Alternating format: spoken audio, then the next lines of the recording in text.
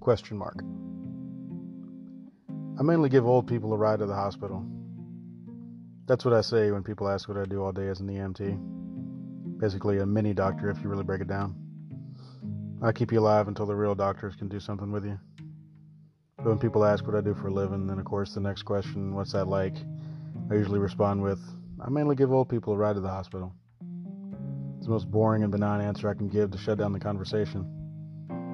Much like when ignorance and insensitive morbid curiosity makes people ask war veterans if they've killed anybody, and their response is a simply boring no.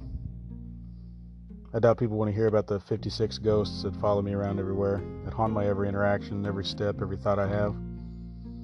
The 56 people who took their last breath in front of me over the last 12 years. The 56 who saw me as the last thing in their life before they crossed over, before they went into heaven, Valhalla, whatever the fuck you believe in. The last thing those 56 people saw was my stone face looking at them, trying not to show emotion, trying not to let them imprint on my soul, yet at the same time trying not to look cold and heartless in their last moments. Trying is the word I use because I couldn't tell you a single one of their names with a gun in my head.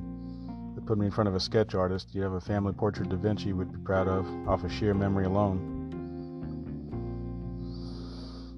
56 men, women, and children of all shapes and sizes, all races and backgrounds, all manner of death, all residing in my head like some cruel waiting room.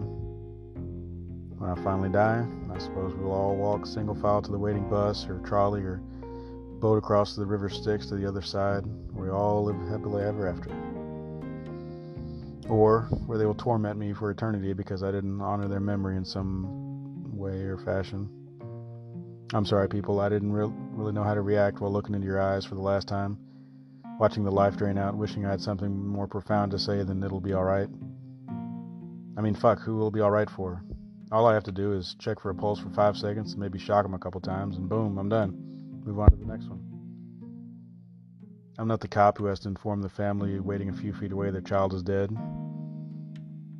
I'm not the doctor who has to tell the husband his wife of 60 years died on the way to the hospital.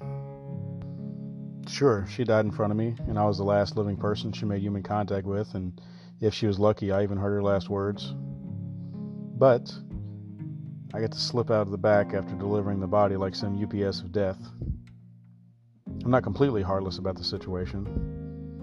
My dentist thinks I have bulimia because the tooth enamel from the back of my teeth is rotting, a sign of the disease not often seen in men my age. I still haven't told him I am throwing up, just not due to overeating. It's due to starting every shift with the number 57 hanging over my head. So no, I don't tell people all that. I just say I mainly give old people a ride to the hospital. Makes them feel better about who might be coming to their rescue and how they will feel if they don't make it.